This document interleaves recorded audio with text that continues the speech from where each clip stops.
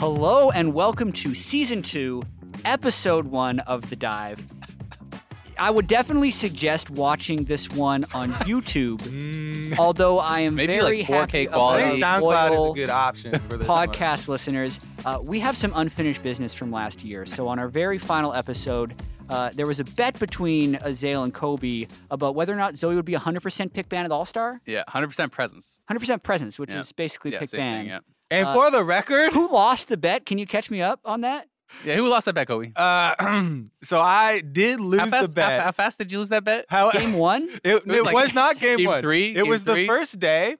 One of the matchups, both teams neither picked nor banned Zoe. They then realized this was a ginormous mistake, and it never happened again in the entire tournament. So technically, I was correct in my thought process and my logic. Because you in thought it was starting up good, this. and no one would But make who that lost the bet mistake. again? But I lost the bet Also- due to these teams not realizing how broken Zoe was. The bet was for a body pillow, but The bet was for a costume. Ovaly supplies the props. This is all Ovaly. Yeah. Yes. Can you show us the whole getup? It's great. Yeah. It's a good day. Yeah, you look beautiful, Kobe. Absolutely ravishing. Thank you. I like the little neck scarf thing. By the Good way, touch. this is completely disproportionate to the punishment that Jatt got for it losing is. his I bet. fully You agree. have stepped up the betting game. We're all very proud of you. You've escalated the next I don't know if bet. your parents are, but we're all, very proud of you. It's all Ovaly. I was like, a couple of days ago, I tweeted at Azale and Ovaly, and I was like, okay, what am I wearing for this bet? And Azale is like, I'm on vacation. I'm not looking at this stuff. I'm lazy. And Ovaly is like, oh, hold on. I'm going to go look in my garage for some costumes. At that around moment, the I was a little bit worried. Yeah, I thought you were just going to be wearing a body pillow, but this is much better. That was one of the reasons I was like fine with the bet. I was like, I don't really care. Like the body pillow's Yeah. not that bad. Jatt wore it's like just like the sheet that's like Yeah. cut I wore off. like a shirt underneath it too. Like you got this neck thing. You could have worn a t-shirt. You upped the game. You I gotta don't go know all if the that- way if you're gonna do something like It's this. true. I'm not half-assed. It's true. Like you and Sneaky are competing for best cosplay at this point. This is actually not even the biggest news that we have for our episode today, though. I don't know if I because- agree with that. this is pretty big news. This is unprecedented. yeah, this is Never this is happened pretty good. before. Next up, let's move along here because Oh, but there's some good replies. there's some good replies. you can keep memeing. Yeah. This Because he tweeted it like we're recording this it's now 11:27, so he tweeted like 10 or 20 minutes ago to create hype. Yeah, like 10 minutes ago, he tweeted this out, and I just really enjoyed this one response here from Dace. It says, 2 years after the bet, Kobe was bored. He wanted to relive his youth. Under the bed, he opens a suitcase to reveal the dress he wore during the infamous bet. He puts the dress on. He remembers the rush it gave him. Silky and soft. He lifts it up to reveal his thighs and smiles. This is going to be the bet Do you that get to launched keep- a you thousand get to keep fanfics, Kobe. Do we need a new costume for the next bet, or do we just? I feel like I Ovaly. think we need I a feel new like costume. Ovaly is now like the queen in charge of all of our bets. Yeah. Wow. And the But you pull it off so well. Thank you. Okay. Anyways, Come on, we can move Yeah. on. So next week we'll be back on the dive. It's just a great episode. There's really nothing left to do. All right, you were talking about more news. Though. Yeah, so our next global news that we have here news. is that Jatt is officially retiring from casting for 2018. It's over. Yep, he is Yeah. going to be a permanent analyst now instead. Yeah. So there's a couple things that I want to talk about here. Like last year when we did best of 3 double stream, we really needed 4 color casters who were pretty much always casting at the time, right? Because you didn't want to consistently do multiple best of 3s on the day, especially with how vocally intensive it is. And we had 2 streams, so pretty much all of us were doing it. We're casting every day on Saturday or Sunday, which meant that whenever you were on the analyst desk, you were there for like a game or two, and then you'd have to go get ready for your cast, and it Or was maybe a back Friday. and forth. And we had like Dash and Mark Z on the desk all the time. Felt like just added on extra Yeah, and afterthought. none of us were really like fully committed to driving analyst desk and like making it more interesting and finding really cool segments to do. So this year, now that we're back to one stream, like we have an opportunity, at least for the spring split, we're going to try a set analyst desk of Dash as the host, Mark Z as an analyst, and me as another analyst, and really committing to trying to like create storylines that we can come back to. So Yeah. if we make a prediction or flame someone or say someone's going to be doing really well, throughout the day and throughout the weeks, we can continue to come back that and get a consistent storyline. And when you look at traditional sports, like that's pretty much how most of them do it. Yep. The inside the NBA desk is always Charles Barkley, Kenny Smith, Shaquille O'Neal as the analysts, and it's week over week consistent. I think that adds a lot of value. So it's not, this is like a high retirement from casting where he retired from pro play. Like I can totally come back later to cast, but at least for the near But future. and what you, he his thinks. skills are gonna degrade, and Oh, we're just no. gonna. Ah! Hey man, he finished fourth in the That's spring true, split. that's He's true. back. He's ready to Yeah. go. So yeah, I'm excited for it. Honestly, when you first brought this up to me as a possibility, though, I did really like the idea of specialization. Mhm. Now that we're gonna have more time, because not only like you're saying you can return to storylines and stuff, Mhm. but you actually in your off time have more time to actually craft segments. Like Yeah. Yes. we have so many tools now. Like we have all these cool AR, tools that we can use to really help assist in telling stories. Mhm. So you guys are going to be able to, set up things like much deeper analysis on jungle pathing or, mid lane matchups and actually go into specific more interesting stories, I think, than recaps like Yeah. we've seen before. Yeah, because I mean that stuff does take a lot of time to actually plan out and to Yes. figure out and to execute well. And it also doesn't mean that Kobe or I can't join the desk at some point. It Exactly. doesn't mean that there can't be a 4-man desk or Zyrene or whoever swaps in, right? You can still do that. You just have a more consistent core. And I think it makes sense, right? You guys are all good at your jobs. And if you're only doing that, you should get better. And hopefully ends up being a better experience for everyone. Yeah. Also, just if people are watching the dive but haven't been keeping up with the announcements, with the best of one NALCS and also with Europe moving to Saturday mornings for a lot of their games, if you're an NA fan, NALCS is starting at 2 p.m. Mhm. That's when Champ Select is going to start. And 1:30 will be this pre-show where more details will be announced about the pre-show and specifically like what it's going to do and how it's going to work in a couple of days. But tune in at 1:30 because the pre-show is going to be hype and it's going to be the analyst desk as well as some other stuff. Yeah. Actually, this might be kind of controversial, but I think we should kind of discuss the start times and the layouts a little bit Sure. more because we haven't really talked about the shifts. And I know a lot of people, East Coast and European viewers specifically, have been pretty upset that North American LCS has been moved back because we definitely have a global audience and we actually have a large amount of European viewers for the North American LCS. And I actually tend to agree with them. And I do think it kind of sucks for us that we are actually moving, our start time back, and they're going to be missing out. We'll still probably, schedule games, so we'll like try and have the more anticipated games earlier on. Right. But the thought process behind the change was since European LCS, want some better times as well, and they're moving their times back. Yeah. We wanted to try and help them out as much as possible. To move the North American LCS back. Right. Personally, I think the sacrifice, for our side kind of sucks. And But it's I actually thumbs down it. But I feel for Deficio and those guys. And Well, so here's the thing, like back in, this is from my own like selfish perspective. If I'm just thinking about me, I loved watching the European LCS. typical selfish Jatt. Keep Selfish going. Jatt. On Thursday and Friday, I'd come into the office in the morning. I'd watch all the European LCS on Thursday and Friday. Saturday, going live at noon was awesome for North America. But I also understand that a lot of European fans want to have the European LCS on the weekend. Yeah. And if they're even starting an hour earlier on Saturday than they are on Friday, just so they don't overlap with us too hard.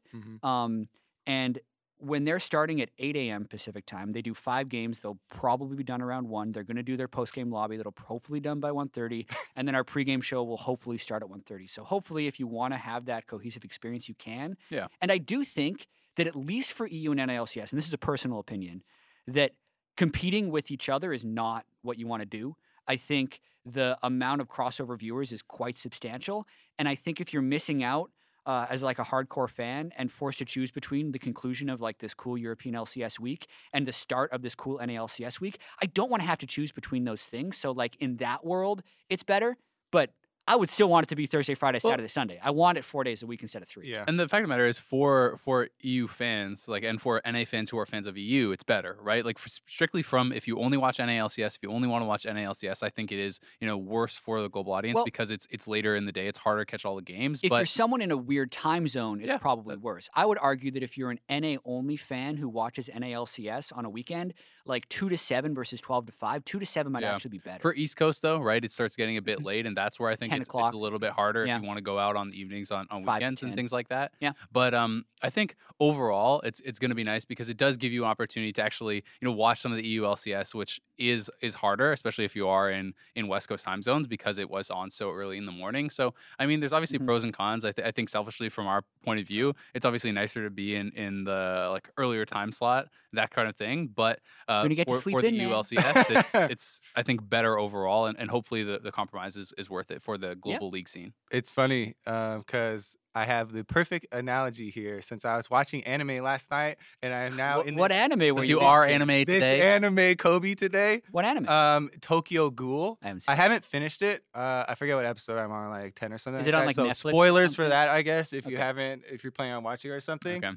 But it's actually a really interesting one, and they have this moment in the episode I just watched last night where Mhm. the main character talks about trying to please everyone and not make any sort of sacrifices, not hurt anyone. Mhm. But he's forced with this decision where the bad guy is like has two people, a husband Kobe's and hitting wife. us with Yeah, some yeah. life lessons. You're going here. deep into I analogy. just Keep going, thought keep it going. was so crazy. Anime can be deep. I literally just watched it last night, and I was like, "Oh my god, this is perfect."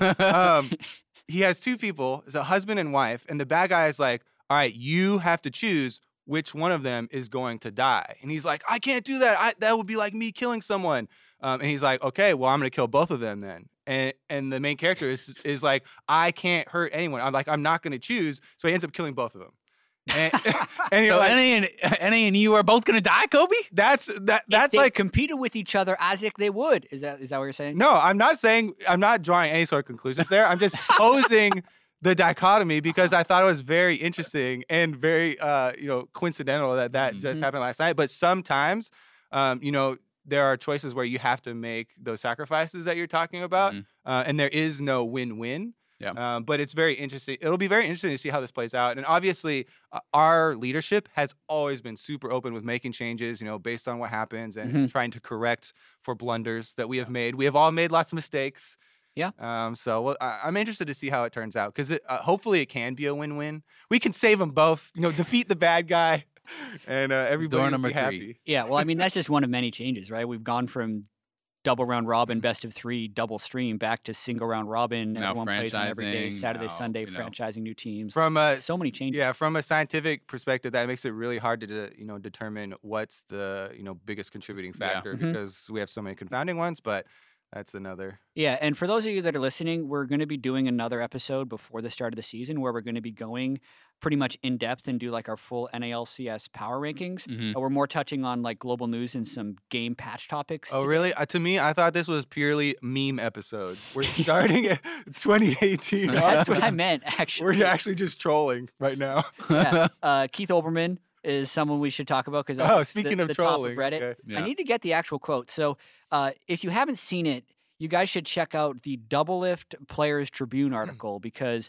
Players Tribune is this website dedicated for athletes kind of in their own words to be able to have whatever statement they want. Mhm. And Faker was featured on it as one of the first big esports athletes, and another big league athlete who's now been featured on it is Double Lift. And the article talks about how he is so competitive as a pro player, how his falling out from TSM happened, how he kind of learned about it from online, how he still has a lot of really close friends, but how he's so driven to destroy them now on Team Liquid. And just, I don't want to spoil the article too much. Read it. It's really good. But we're going to Spoil. You hit all the main Yeah, points. actually, there. go I mean, read it. I don't- It's every point. I don't think there's anything wrong with really spoiling it because I don't think that Yeah. that really takes away from reading the article itself. Mhm. You can get a lot of the gist from some of these quotes, but it's really kind of interesting to see just how strongly he feels about it. And Double Lift talks about his trash talk and how confident he is in himself. And I thought it was really interesting because, in my opinion, from the competitor's perspective, you have to believe that you are the best to ever become it. Like, I just think that you need that confidence, you need that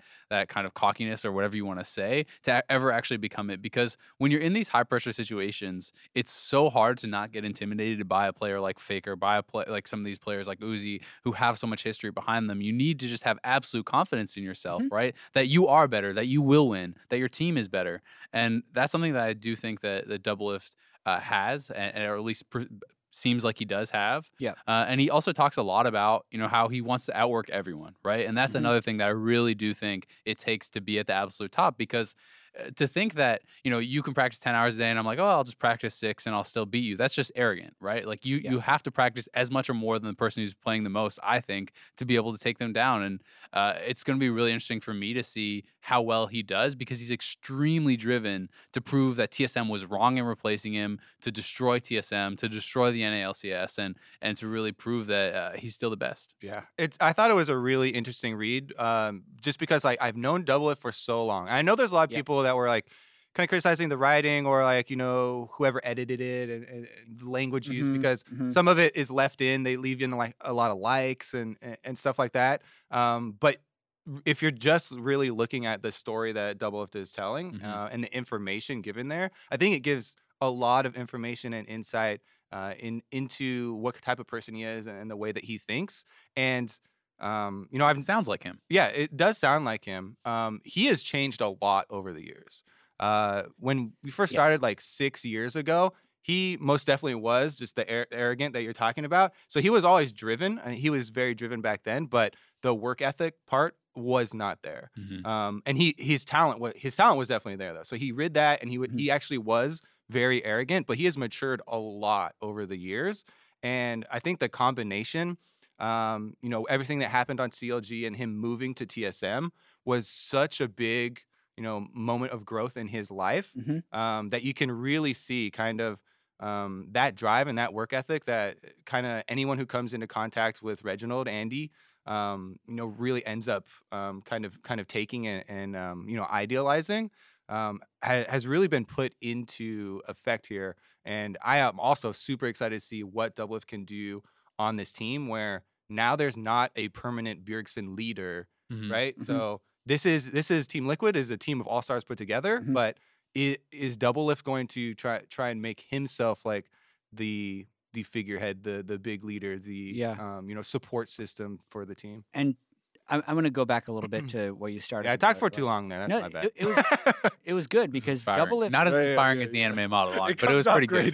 Doublelift had that Chase Your Legend video last year, where it was like the 3-minute thing where he talked about how he had like the perfect life, streaming, making a bunch of money with his girlfriend, and now he went away from that. But his story is so much deeper than that, right? Like, he is one of the first League of Legends personalities we have. He was in the Season 1 World Championship as a Blitzcrank Poppy player. And I'm with Kobe. Like, I was playing with this guy and friends with this guy for like 7 years, and he was a completely different person then than he is now. And he has really grown up and matured in front of the microscope of esports, which is really cool. So then to kind of answer your other question, I know we're not going full into the team previews yet, but he's had that authority figure on so many different teams that he's been on, whether or not it was Afromoo or Hotshot, actually, or Chowster, right? Like, he's moved through so many of these people. Hotshot as an authority figure to me. All right, Chowster.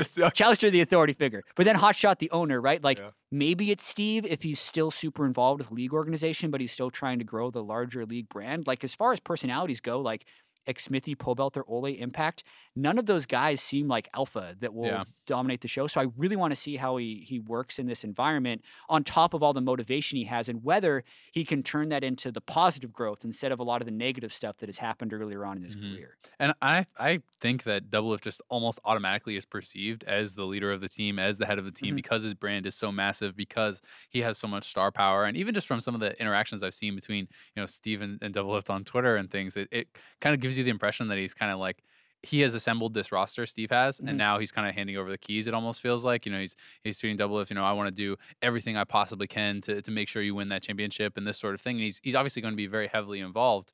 But Doublelift does feel like the guy who is that kind of more alpha personality, where he wants to be things his way and like has the confidence to make shot calls and to believe that he is correct in that sort of thing. And I do think you need that. Yeah, it's interesting because when he joined Team Liquid last year, for just that small stint, and they beat TSM and all that, and there was this crazy kind of revenge thing going there as well. It was all of them coming out saying, Double F saved our team. Double F, was able to turn Team Liquid around and like save us from relegations, all that stuff.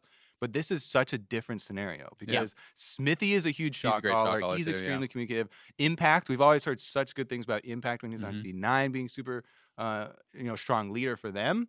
So him slotting into that situation and this situation are so completely different that it's going to take a lot of extra work. And I feel like at the end, but we're getting too deep. At the end of the day, the last thing I'll say Yeah. is that in the ideal world, I think you have different people that are doing shot calling for different situations, right? Like you can be calling your lane. The early game is generally done by the jungler. You need someone at different stages to do different things based on what your responsibilities are in the game. But definitely gonna be interesting. Next week's episode is going to be really long. That's what we talked about for like. We just already uplift on leaked Team into Liquid. it. Well, what I was going to start with actually, Olbermann. and this isn't the main point of it, but Keith Olbermann, for those of you who don't know, is and has been a decently large personality in the sports scene. He's not as relevant in the past few years, but he worked for ESPN. He also worked for NBC doing some political stuff and is this like incredibly talented pundit, so to speak, who makes really impassioned, articulate arguments about a lot of stuff. But he got super slammed because he decided to go after the Players Tribune for talking about Doublelift. And it's another one of those clashes of like old culture versus the new culture. He tweeted 3 years in, referring to the Players Tribune, which is 3 years old, that's awfully early to have jumped the shark by publishing pieces by snotty rando kids playing children's games. There's going to be people that take shots at esports. What I found interesting about this is how many people just hit back at him. He got blasted. And some of on the social funnier media. stuff that came out. Tryndamere tweeted. The one was like the Simpsons gif of old man yells at cloud. Yeah. Like, I think for the most part, like this stuff doesn't necessarily matter, right? If he wants to do it. But I do like how much the community hit back and kind of defended the article because I think it's totally right and fits in with the Players Tribune. And I mean, it's embarrassing inaccurate as far as like Yeah, there's already been multiple articles on the Players Tribune. It wasn't just Faker; it was also Kuroki from Team Liquid. So just off the top of my head, I've read both their articles on Players Tribune. There may be others before Doublelift as well. So not the first time it happened. Doublelift has a massive brand, has been around for a long time. Like the following is there for this sort of There stuff. are plenty of articles on Player Tribune of professional athletes with smaller followings than Doublelift. Yeah. And specifically to me, the part that when I read it, I just was like, all right, this is ridiculous. And he obviously, has no extra information surrounding this scenario. It was this to me just looked like a gut reaction of, video games. I hate video games and kids. Is the terminology that he said, snotty rando kids. Yeah. Because specifically, it's just funny to me that this is Doublelift, and we were just talking about how we've known for a long time. He's matured so much, and his story is actually really well documented. How the struggles he went through with his family, and getting kicked out, and turning everything around, and everything that he has gone through. To call him a snotty nose random kid after how well we know him is just it's just laughable to us because we know so much more. But to me, it definitely looks like one of those old man reactions. It's very clear that he put zero effort into learning about the space or the person at all before making the tweet.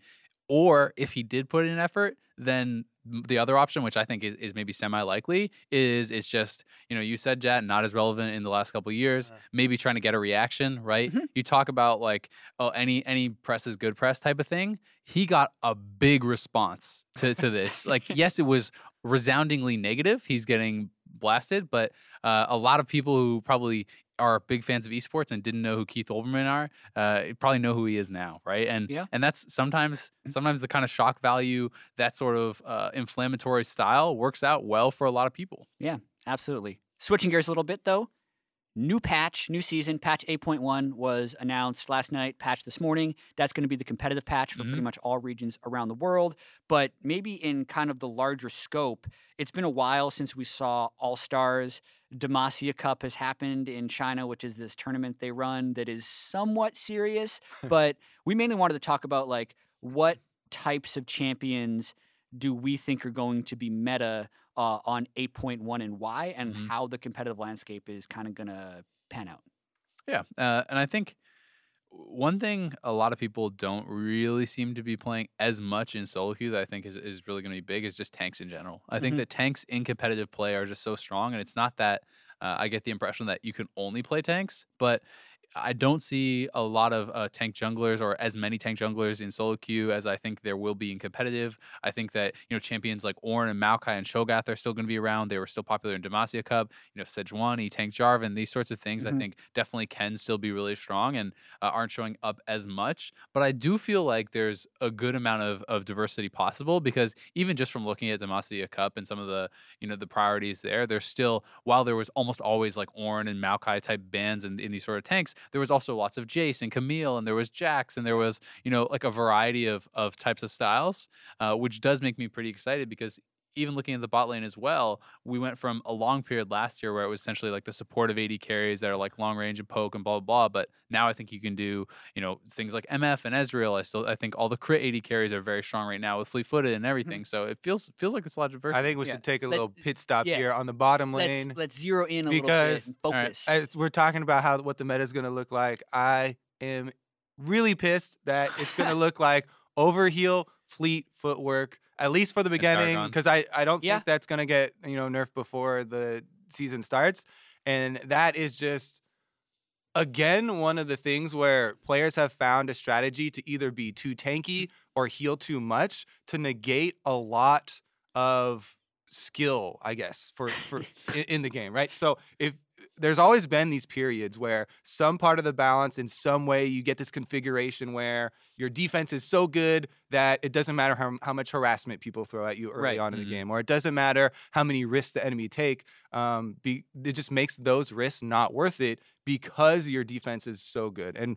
for me right now, that is the Relic Shield start Yep. with Overheal, with Fleet Footwork for so many AD carries. And that's a big contributor to why Vayne specifically is so busted right now. And we're seeing it so much in solo queue. And I do think that if all things remain the same, even though we rarely do see Vayne in competitive, this would be one of the Yeah. metas where we do start to see stuff like Yeah. that. I do want to talk specifically about how Mhm. that works and why we think it developed though, because Mhm. the rune setup we're talking about will most likely be everywhere. Fleet footwork was changed right before the break to give more healing basically and Mhm. scale better off of your AD. And be able to crit. And it increases the healing when you crit by a certain percentage. But Yep. you do that, you combo it with Overheal, which is an extra shield on the AD carry. You can take the lifesteal one if you want to, or the Alacrity one, which is the attack speed. But then you also combo that, if you want, with Taste of Blood in the Domination tree and Ravenous Hunter, which also heals you for your ability usage. So there's all these sources of healing. You then add the Relic Shield source of healing. I've seen people go Relic Shield, Calm, Ninja Tabby on Callista and be fine because they're sustaining so hard in the early game. And I do think this is a response to, at the very start, everyone was like, everyone just gets one shot. There's no way I can be defensive enough. Like some people could splash Resolve and go Iron Skin and Fawn of Life, but like that wasn't enough. Mhm. But this is the tweak. Eventually people found out how to not get one shot, and we still have this really aggressive scaling on crit items. So when you do hit Infinity Edge Shiv, specifically on Vayne, who's the hardest 2-item power spike AD carry on those 2 items, you smash. Yeah. And it's very difficult to punish it with that rune setup. So if Yeah. you're in solo queue, you want to get some wins, Fleet Footwork, Overheal Vayne with Domination secondary, do it. Like it's super fun, but that's all we're going to see in competitive is that rune setup. Yeah, I mean, I do still think though that champions like Ezreal and MF can be very successful and don't have to go that. What would you go on so Ezreal will go Kleptomancy because he can outrange and still poke. Yeah, and I get mean, a bunch of I gold, still but wouldn't think that MF still go Fleet Footwork? You can. I think that it's certainly an option, but Comment works, Comet is very especially good. if you want to run like Leona or something and Mhm. go for kill lanes. But again, the thing I was talking about is how it reduces the rewards of people taking those risks and increases the percentage that you're going to fail with them, right? So it's always this trade-off that then tilts more. I will say it's like there is still like okay, so obviously it's extremely strong. It's too good right now. I'm not saying it's not, Mhm. but there is still some trade-off as far as if you're not taking press the attack or lethal tempo or these sorts of other things, you are losing out on DPS. It's survivability only. Right. So like sometimes I actually think that people are taking it when it doesn't even make sense. Like if you're playing a super easy lane, you don't need all this extra healing. You don't Mm. need all this extra sustain. Extra DPS to perhaps kill a tank in the top lane, is maybe more valuable later. But overall, it's really good. And I think one of the things that a lot of people don't really talk about that to me makes it so powerful. I've played a number of games with it. It's great. The sustain is incredible in the early game. In the mid game, when you actually have your Targons and your Your support, your quest complete, 500 health. yeah, you get a good amount of health from that. Then you get the overheal shield. Then you get the Targon shield as well. So Mhm. you're up with 500-600 health, something like that total when you have overshield shield Yeah. and the Targon shield, and it just makes it so much harder to burst down an AD carry because they're starting from this much higher point. I mean, AD carries in mid game can be sitting 1,200 to 1,500 HP, Yeah. and now you're at 1,700 to 2,000 essentially. And assassins then are much less effective. Burst champions are much less effective at actually just being able to combo this person down. This is a good transition into point number 2 that I wanted to talk about with the meta and the shift in support items. So part of the reason I want to bring this up is because I've seen a lot of junglers, and I myself have also started to use them, but the support items, with a lot of the gold generation move to them, Bandit and all that, it actually does make sense and is gold positive to incorporate these items on non-supports. Just Right. theoretically, do you guys feel like whenever we have breaches, like jungle items are played by mid laners or support items are played by junglers and stuff like that, just kind of as an overall, big scope thing, how do you feel about those types of things? I personally like it. I think it's fun to be able to, like, maybe it doesn't make sense if it's the only if option. it's mandatory, If it's mandatory, Yeah. I think anything that is mandatory is uninteresting. I think when it is optional and when you can use it, well in that scenario, then it's advantageous. Then that's cool. I mean, I actually really liked when you went Cinderhulk top with Smite and stuff. I thought that was really fun Mhm. because if I could play aggressive and push in, I could steal Grumps, I could do things like this. I liked the way that it changed my play style. And another example of how I like it, and maybe other people don't, is I was actually trying some coin Nasus top, Mhm. and that actually works really well. And I would say it's probably really bad against super aggressive early matchups because you have like no defensive stats, but the bandit passive plus Klepto, every time you Q them, you're getting like 15 gold plus the Klepto. You could steal something and you end up getting coins from minions you can't get. Like, that felt fun for me, but it felt situational. Yeah, I got autofilled into top lane for the first time in like months yesterday, Mhm. and I immediately asked to be able to change a jungle or even support.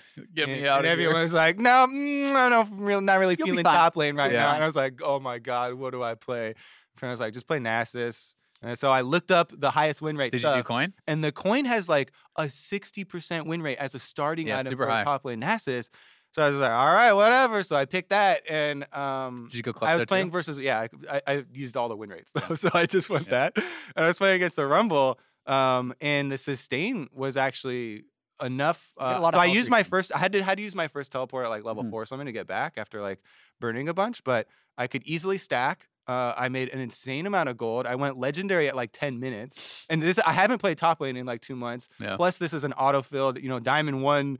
I don't know if the other guy was auto-filled, but Probably. he was not smashing me, and I killed him. So I was Yeah. like, all right, either this is busted or like we're both auto-filled up here Yeah. together. And that's where It's I can definitely get back busted in some to your terms. beginning question is like, I feel really good about it right now. So at first Mhm. I'm like, yeah, I love being able to go like Frostfang on Vladimir and get an early Frost Queen's claim. And then when I get my support quest, it's like a mini ghost every time I Q Yeah. someone and I can zip under them and one shot them. It's like, Mhm. but when I realize how good it is, I think it actually does become the optimal and mandatory way to play a lot of champions. Like maybe GP should be doing it. Nasus definitely should be doing the coin start. I think Vladimir should definitely be doing Frostfang. Morg, Zyra, those champions should be doing it in soul lanes as well. So at that point, I think it becomes a little bit weird because you're back in the gold generation econ game that we constantly keep going back to it, like all the way back to 2011 when we had Heart of Gold and Philosopher's Stone. Like, I know how this story ends, and it's with everyone going defensive gold generation because they will outscale, especially when these items at tier 2 are so close to gold efficient just based on the stats, and they're then giving gold afterwards. That's when it comes to a point where it kind of has to change. And I do think we'll see a few of these things in the LCS, even though they have some mini early game dips, the upside is just too high.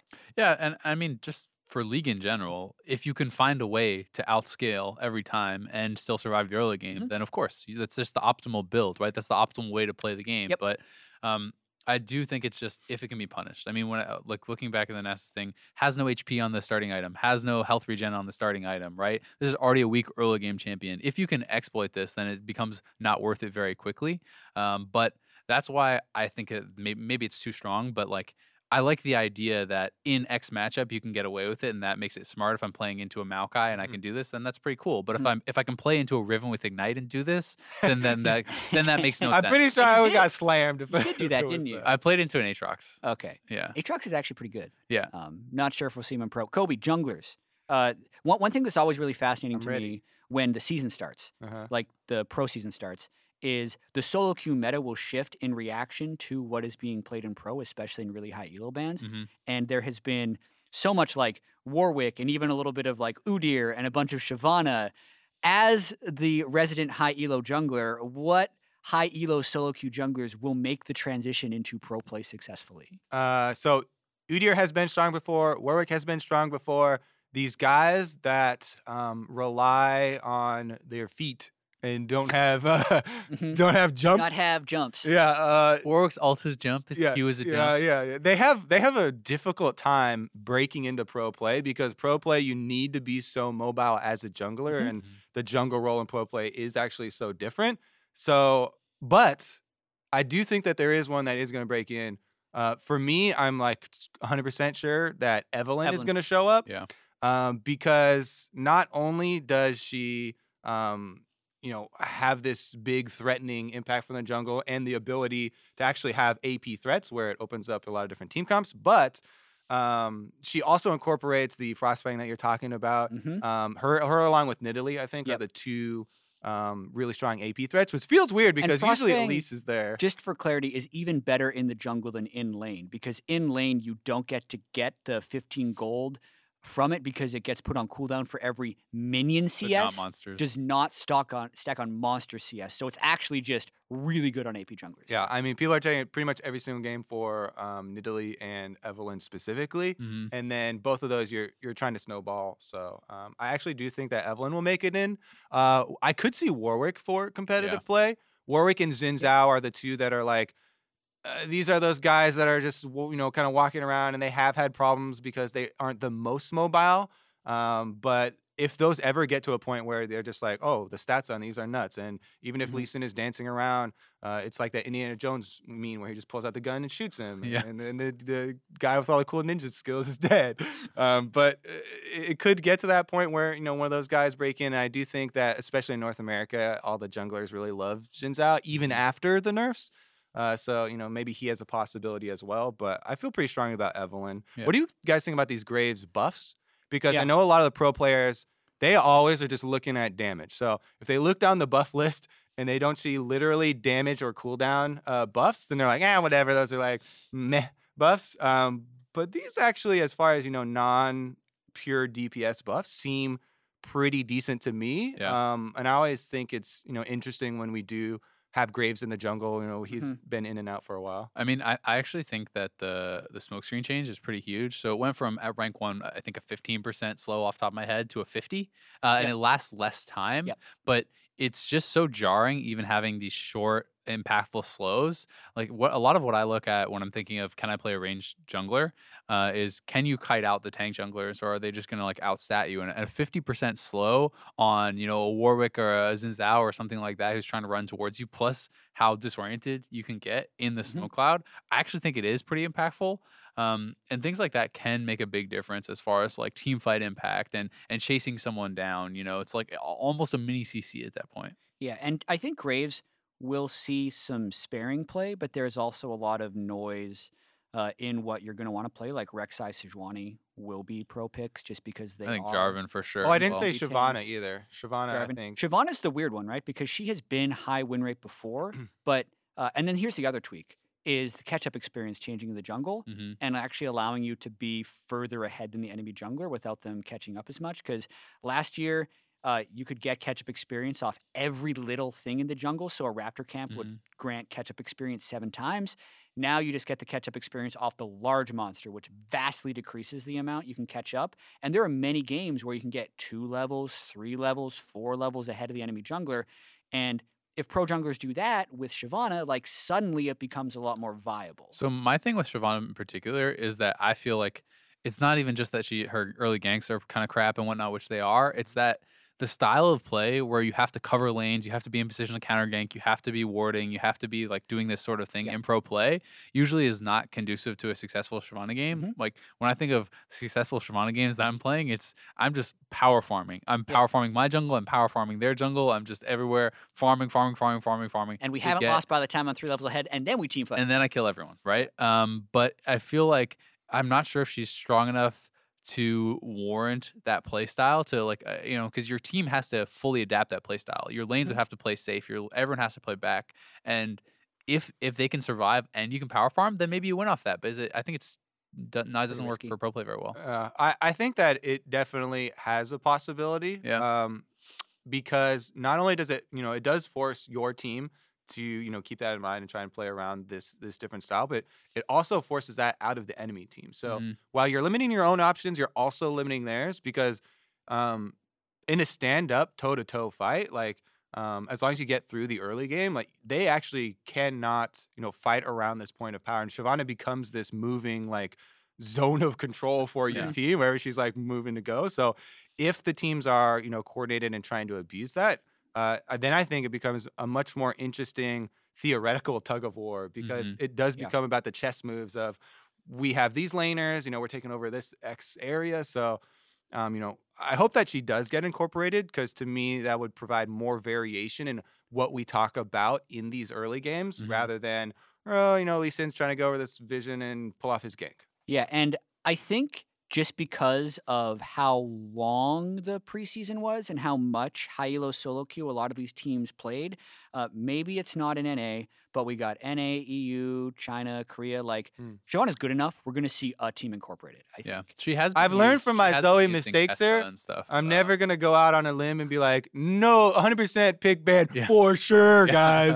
Yeah, for sure. I mean, she did make it into, I believe it was Demacia Cup or Caspa Cup. I know I saw her in at least one of those. So she's going to be played maybe some, but it's hard to say exactly how much. The last thing I will say is although it does put pressure on your team to survive early game, there's also something to be said for essentially putting the other team on a timer, right? There is, like, if you are that Lee Sin, you're against Shyvana, you have early game priority, and you can pull off these ganks. If your ganks don't work, though. But, oh, God, if you can't pull off those ganks, then you're screwed.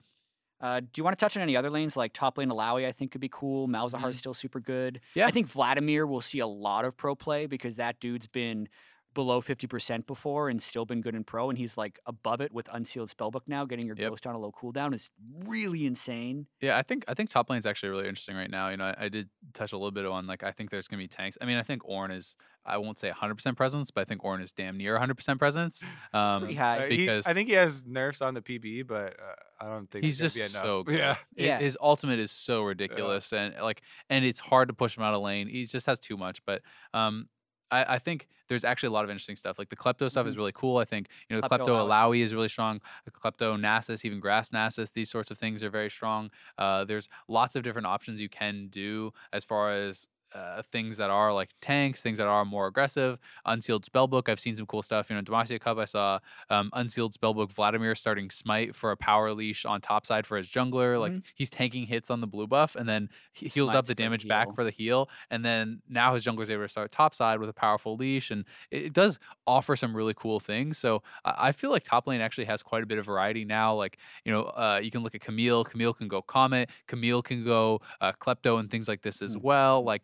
Jax can go press the attack. Jax can maybe even go Klepto in some matchups. Like it feels like there's a lot of variety, and I am very excited to see, especially to your point, Jatt, with all the time these guys have been able to put into solo queue, what they're coming out with. Because I think, especially in a best of one format, a lot of these wins in the early season are going to be decided based on preparation rather than just pure team skill. Because if you pick Ornn or something like that, and I can just farm off you with Nasus that starts coin and Klepto, then hey, maybe I outsmarted you and we just went off that. Sweet. Yeah, I'm really looking forward to the one game they use Predator Jungler and they're just going off for some super cheesy game. Predator Warwick, baby, get it in there. Something like that. And then the next game, completely different, right? So it's going to make preparation for the first couple of weeks for LCS just really exciting. And it's going to be insane. I hope you guys are like predicting games on the analyst desk We're because gonna predict every single game It's and good- track it throughout the year. So Okay, that's I gonna be- hope I don't lose. it's I'm gonna be excited funny for because those win rates. the too. early prediction rates I think have such volatility. I Uh-huh. feel like you guys just gonna get flamed.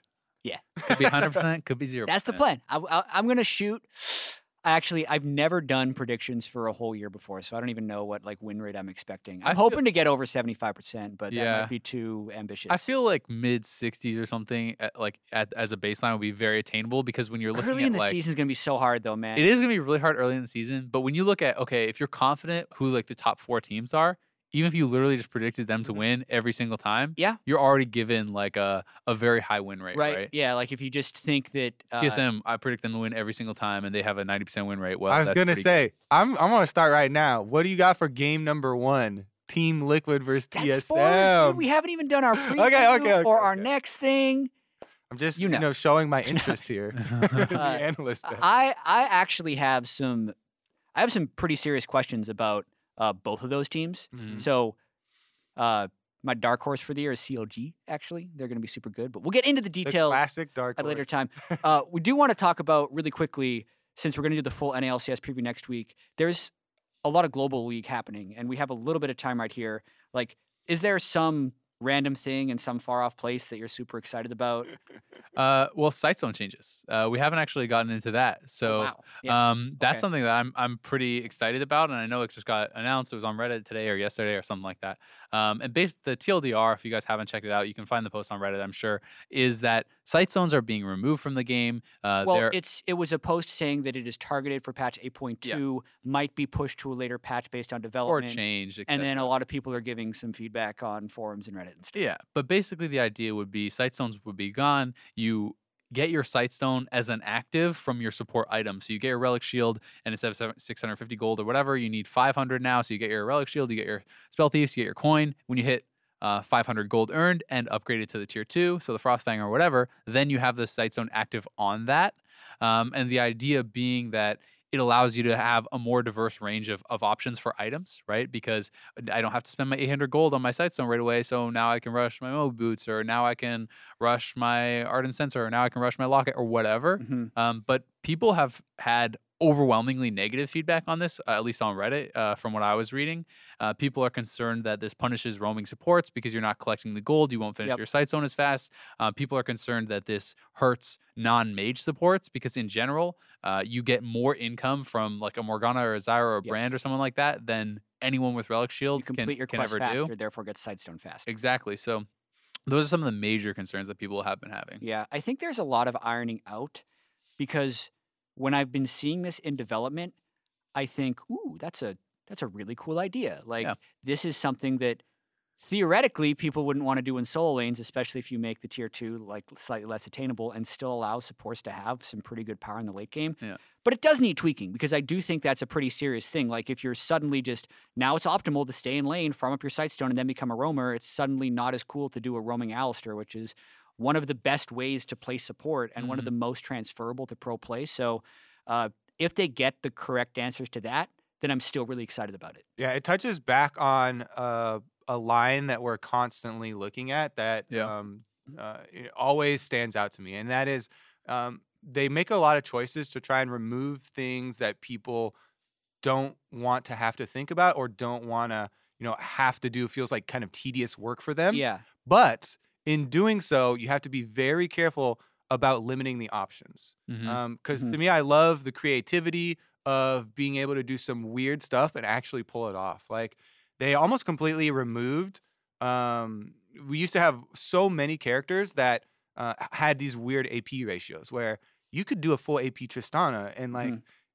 Deathfire Grasp. Rocket There's a Jump, lot of right. things that were different, but like there's these things that are so counterintuitive that would actually be good. Mhm. And if you succeed with something like that, the feeling Feels to good. me is really fun. But you wouldn't really see that in pro play, Yeah. and that would be like a solo A queue niche thing. thing. Yeah, but they have removed purchasable green wards and stuff like Yeah. that because it was definitely a good strategy to do it, and high yellow people would do it, but a lot of normal players didn't want to go through the hassle.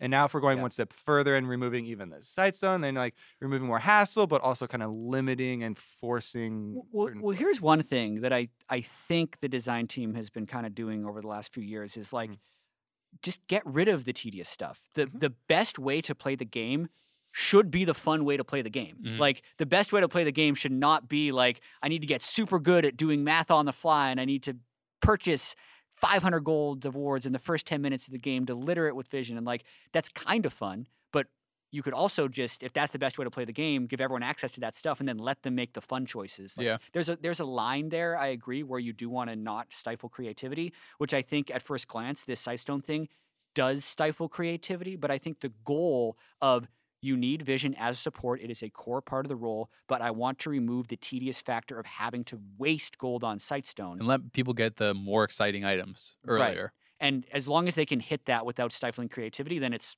sweet. And so one of the ideas that I had, and I'd be interested to hear what you guys thought, just as far as, I was thinking about this a little bit. We were talking about it earlier. What would be some ways to solve this? And I mean, first off, for something like a Relic Shield, I actually don't think it's as big of a deal because with the early game cooldown, you can actually proc both your charges and then roam, and you will never hit 2 charges before you come back unless you're gone for like many minutes. So you're not actually losing income there. But it's coin and spell thieves. Yeah.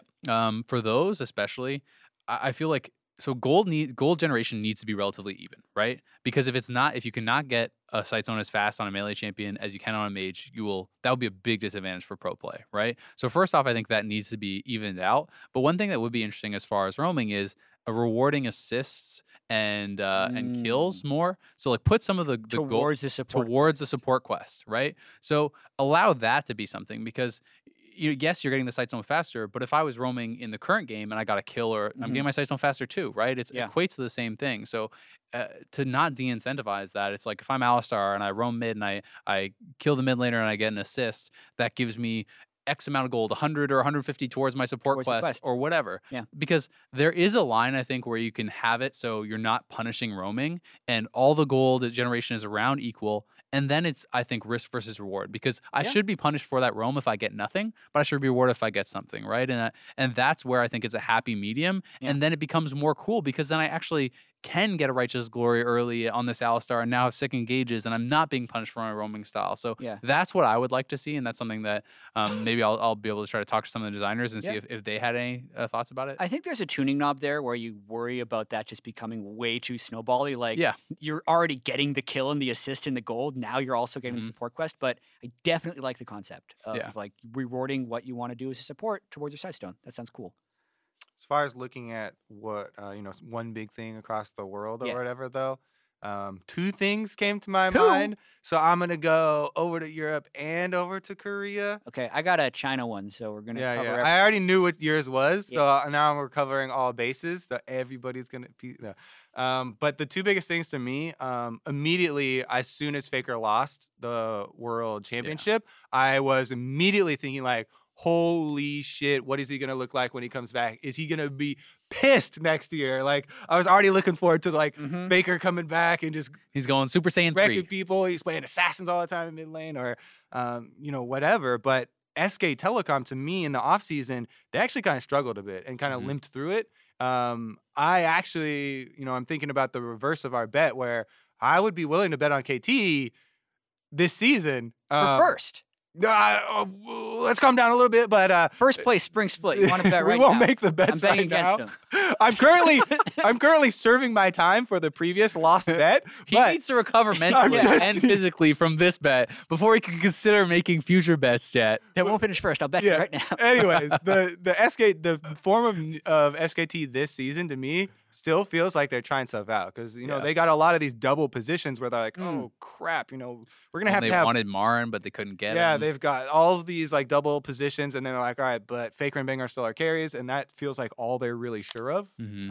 So I'm really interested to see how he comes out. I actually think that SKT will come back slower at the start. So that's going to be the Korea thing, of course. But for Europe, it would be the re-signing of Reckless. When I first heard it, I was like, oh my God, all this franchising is coming out and so many things are changing right now. But they re-signed him for 3 years, I think. And that to me was just such an epically long time in esports to re-sign with a team that this is permanent now. Like this is like Reckless and Fnatic are trying to create, a legend here. And Perks also signed until 3 years. 2021. For So 3 years, yeah. like there's definitely been for a few European players like this long-term commitment, and I like it. Like I would love if European LCS becomes like Perks' team versus Reckless's team for like years to come, and that's like their level of stability. Yeah, it's really exciting. Fnatic kept a lot of their team, right? And I think they're one of the orgs that's big enough to potentially compete with some of the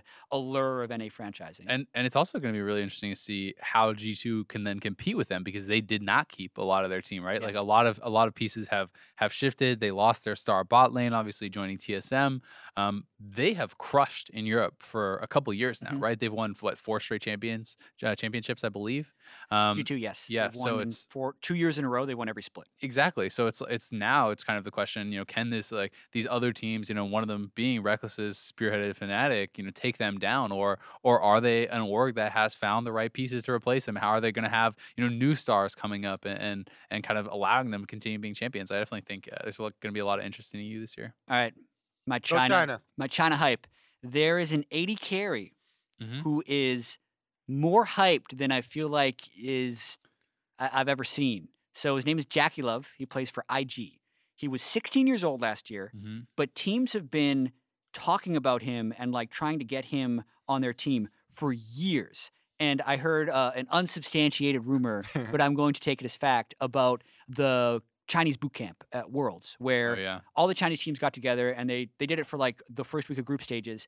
But apparently Jackie Love was so good that Uzi didn't want to scrim against IG anymore because he's like, this isn't worth it to play. Because they were just getting slammed. Yeah, I'm tilting off of this because Jackie Love is too good. And like, that's just an unreal level of hype, especially for a team in IG who already has rookie. They have a top laner in the Shy who started smashing towards the end of the year and replacing Duke, who was the former SKT top laner.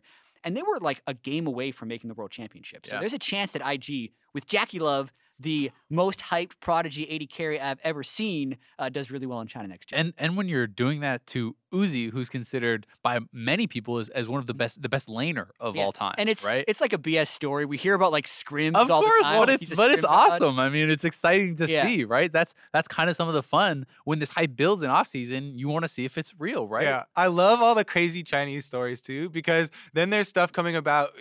There's this epic level of corruption everyone talks about, bribes and all this stuff going on, and the legality of everything.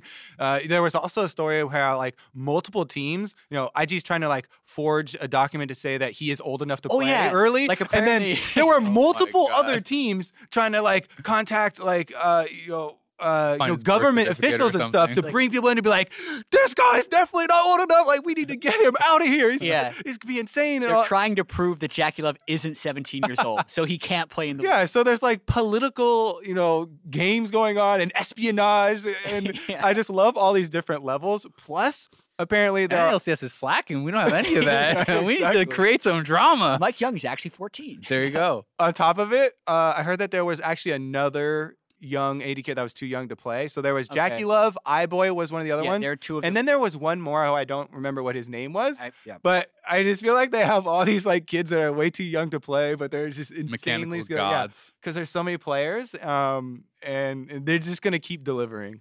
I mean, it seems the future is bright for Chinese League of Legends, right? Like they were very good at this year's Worlds, better than they've been in a long time. And when you do have more of these big stars coming up, we got to see iBoy at Worlds. Yeah, the hype was real around him. He was amazing. Best interview I've ever seen in my life. Amazing. I would be very excited if Jackie Love makes it as well. Like, imagine if the 3 Chinese teams are, you have iBoy, Uzi, and Jackie Love, and you have this 80 carry triumvirate, right? It's very exciting. Yeah. Move on to Twitter questions? Sweet. I got one from Justin Hahn, Kilo Ham. What do you think about the design team's decision to switch between small patches and large patches and their future effect on competitive play and meta?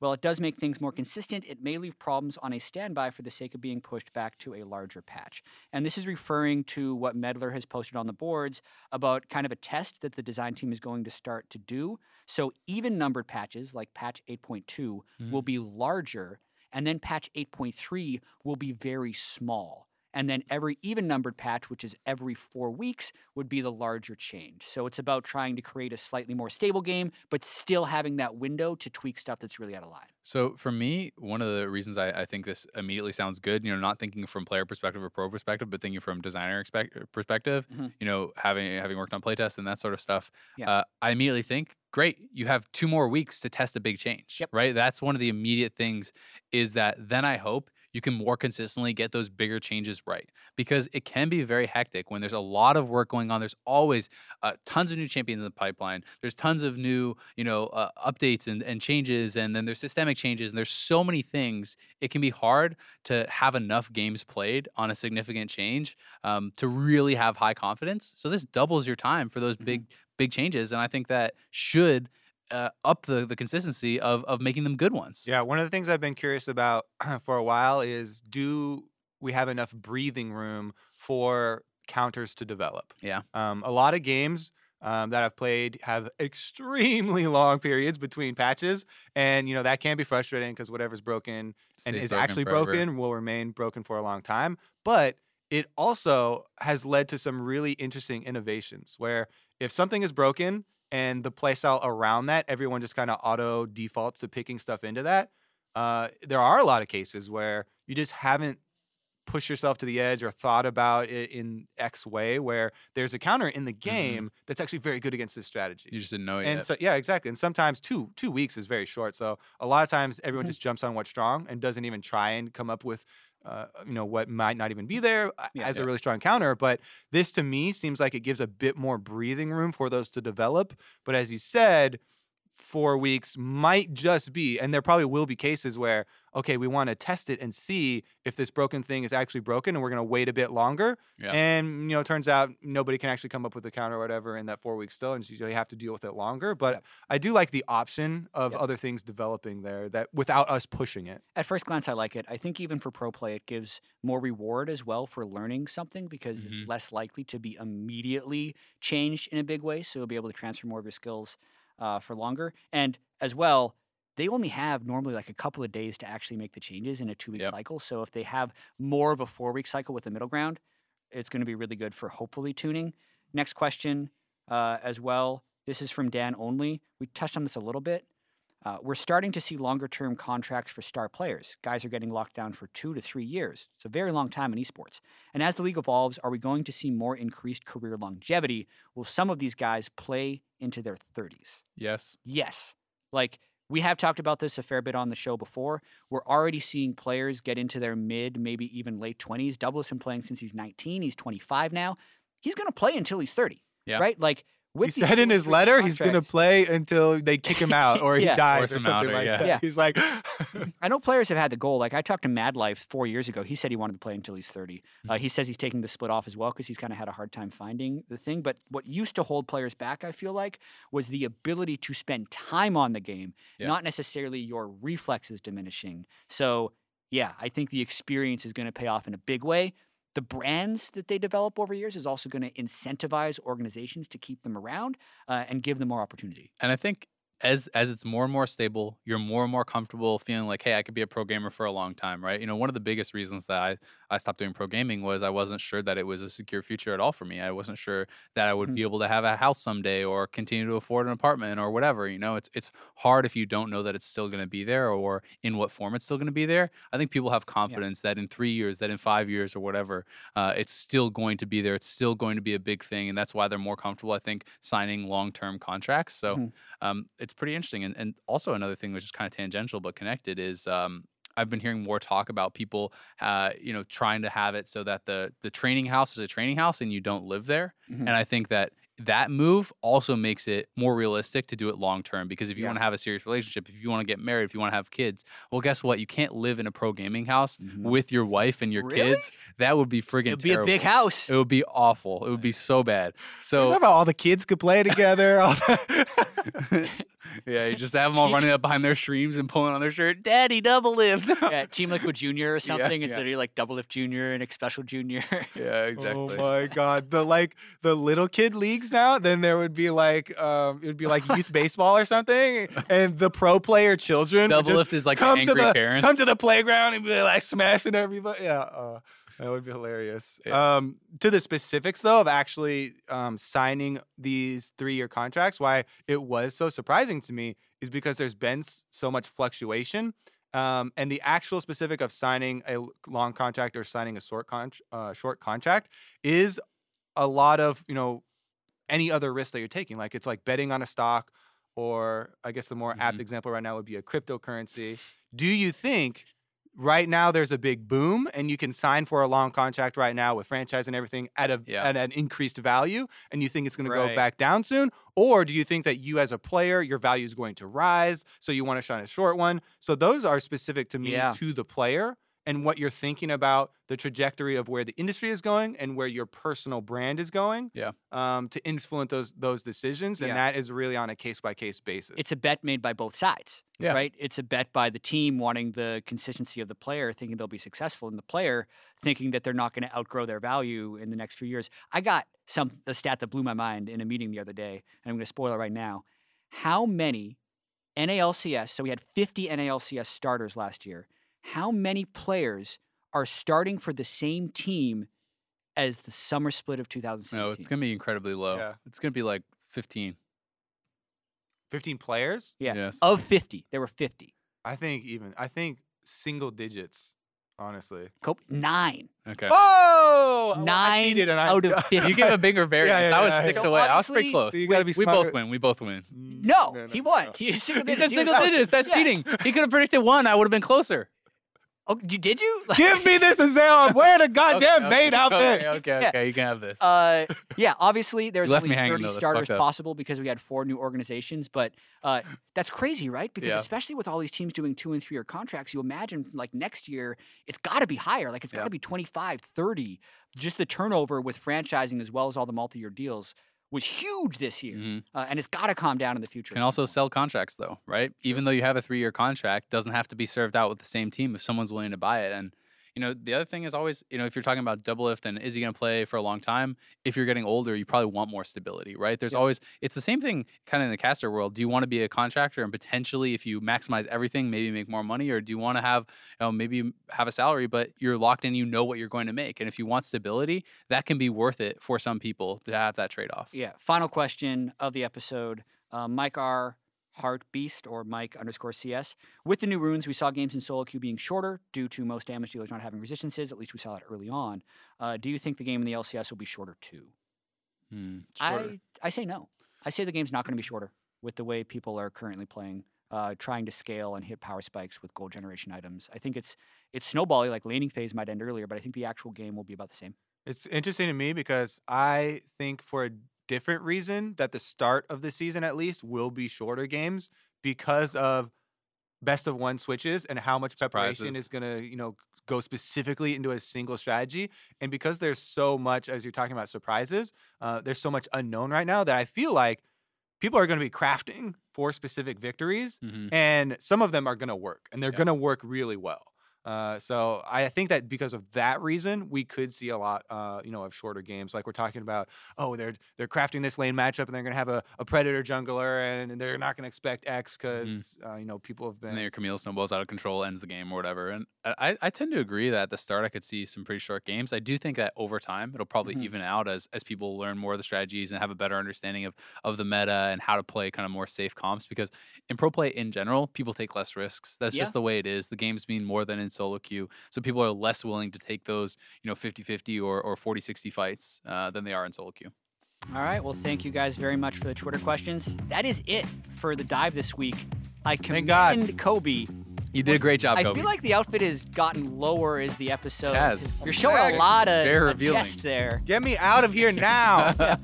We're done. Next week, we're going to be talking about North American LCS. We'll do power rankings for all 10 teams. It's going to be an awesome episode. It's good to be back. Season 2 of The Dive. Hashtag The Dive LOL. Tweet us, Azale, Kobe, Jatt. We're going to be more active on Instagram as well. Stories, promos of The Dive and stuff. There you I go. still have yet to do a story. I've never done a story either. I did a story about this. I know, I'm Kobe proud of you. Would not let me show his outfit because he needed the reveal on his own social. Hey, he needs to get something out of I'll this. give him That's that. only fair. I'll That's give him only that. fair. That's totally worth it. Retweet good the to be shit back out of there. that. It's worth it. Get me out of here now. See you next week.